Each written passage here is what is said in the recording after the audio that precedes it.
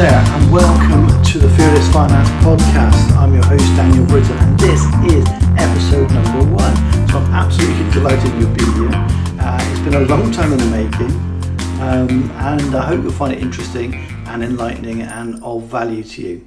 So I'm going to start off by looking at the topic of financial well-being.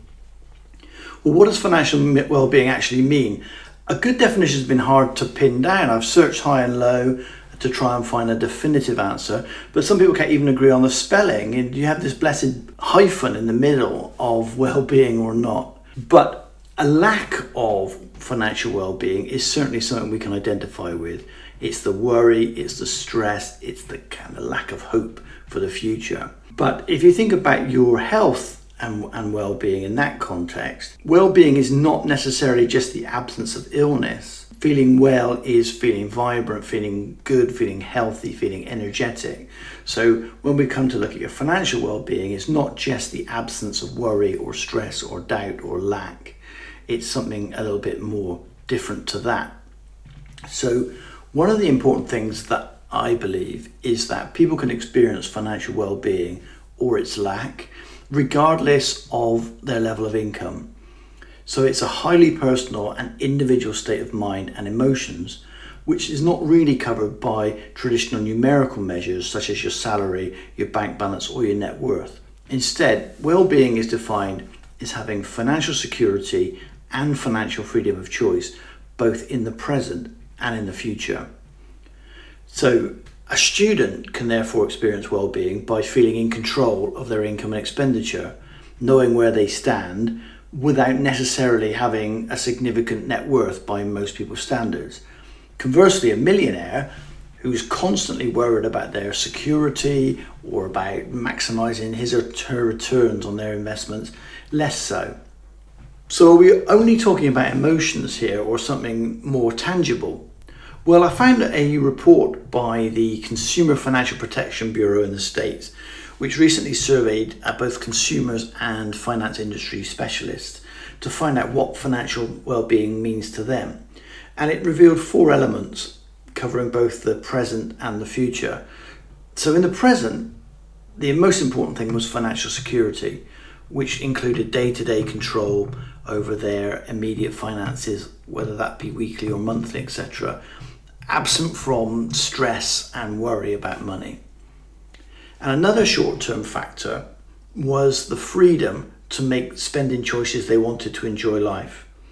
So whether that was dining out, affording a takeaway, their choice of car, whatever that might be, but having the freedom to make those choices in the short term and feeling good about them. And then the second part was looking to the future. The most important factors here was having the capacity to absorb what might be a financial shock, such as losing a job or a serious illness, a big change in circumstances, whilst the financial freedom element meant being on track to meet financial goals. So having some financial goals out in the future and feeling that you were making progress towards them. So maybe that's retirement, maybe that's a savings level, maybe there's a particular object on the horizon that you're aiming for. So in my view, it may be possible to apply figures to financial wellness or well-being, but only after a little investigation and planning.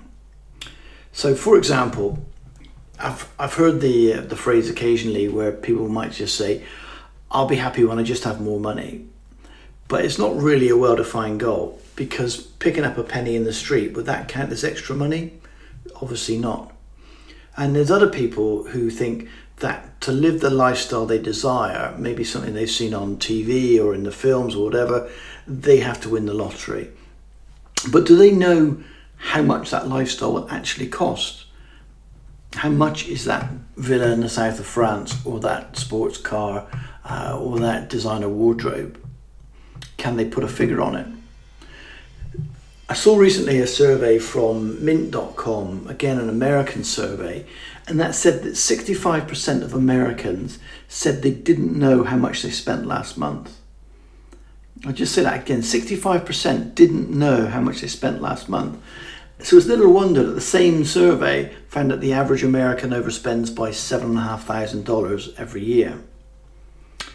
So it's difficult to know how much money you need or want when you don't know how much you spend right now.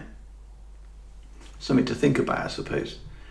So how to improve our financial well-being?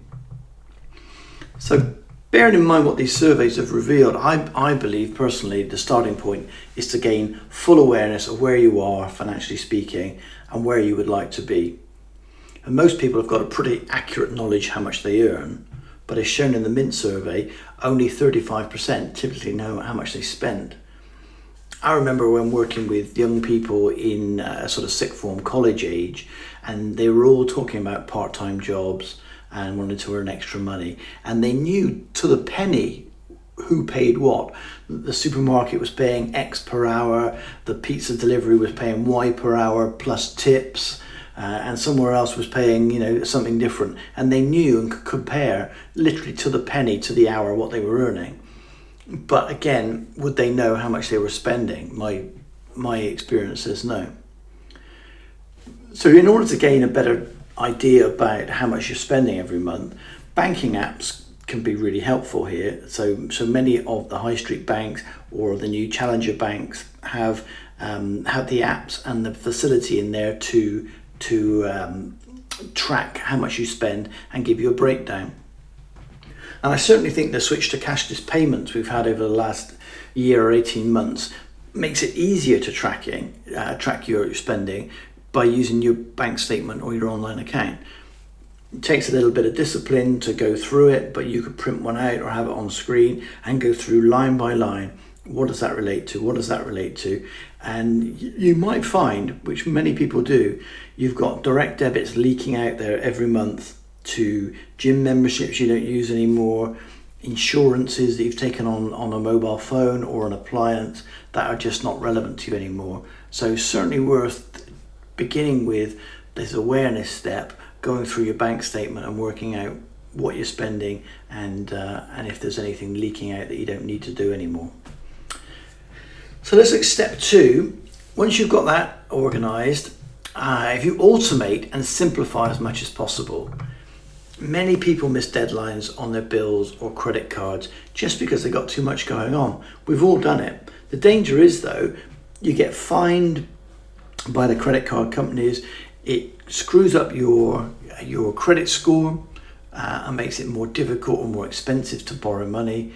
And it's just throwing money away, really.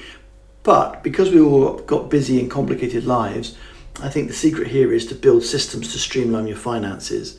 So standing orders, direct debits are the way to go, and building systems that you can rely on every month that you don't need to think about when your bills are being paid.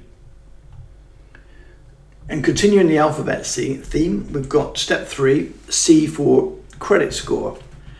A high proportion of people have errors on their credit report. I've seen up to 40% having errors, which is often results in borrowing becoming more expensive or difficult to achieve. So by checking and improving your credit file, you can potentially save a significant amount and also regain some control of your finances, which is what a lot of financial well-being is about. And finally, for this piece, step 4 is to deal with your debt. If you're carrying loans and credit card debt, this can be a drain on your finances now and also erode your future prosperity. So fortunately at Fearless Finance, we teach proven systems to eliminate debt, which can make you feel better about your money and increase your financial well-being. If you'd like to know more of that, come and visit the website, fearlessfinance.co, and I'll link it in the show notes. So there you go, a brief overview of what we mean by financial well-being, also known as financial wellness, financial feel-good.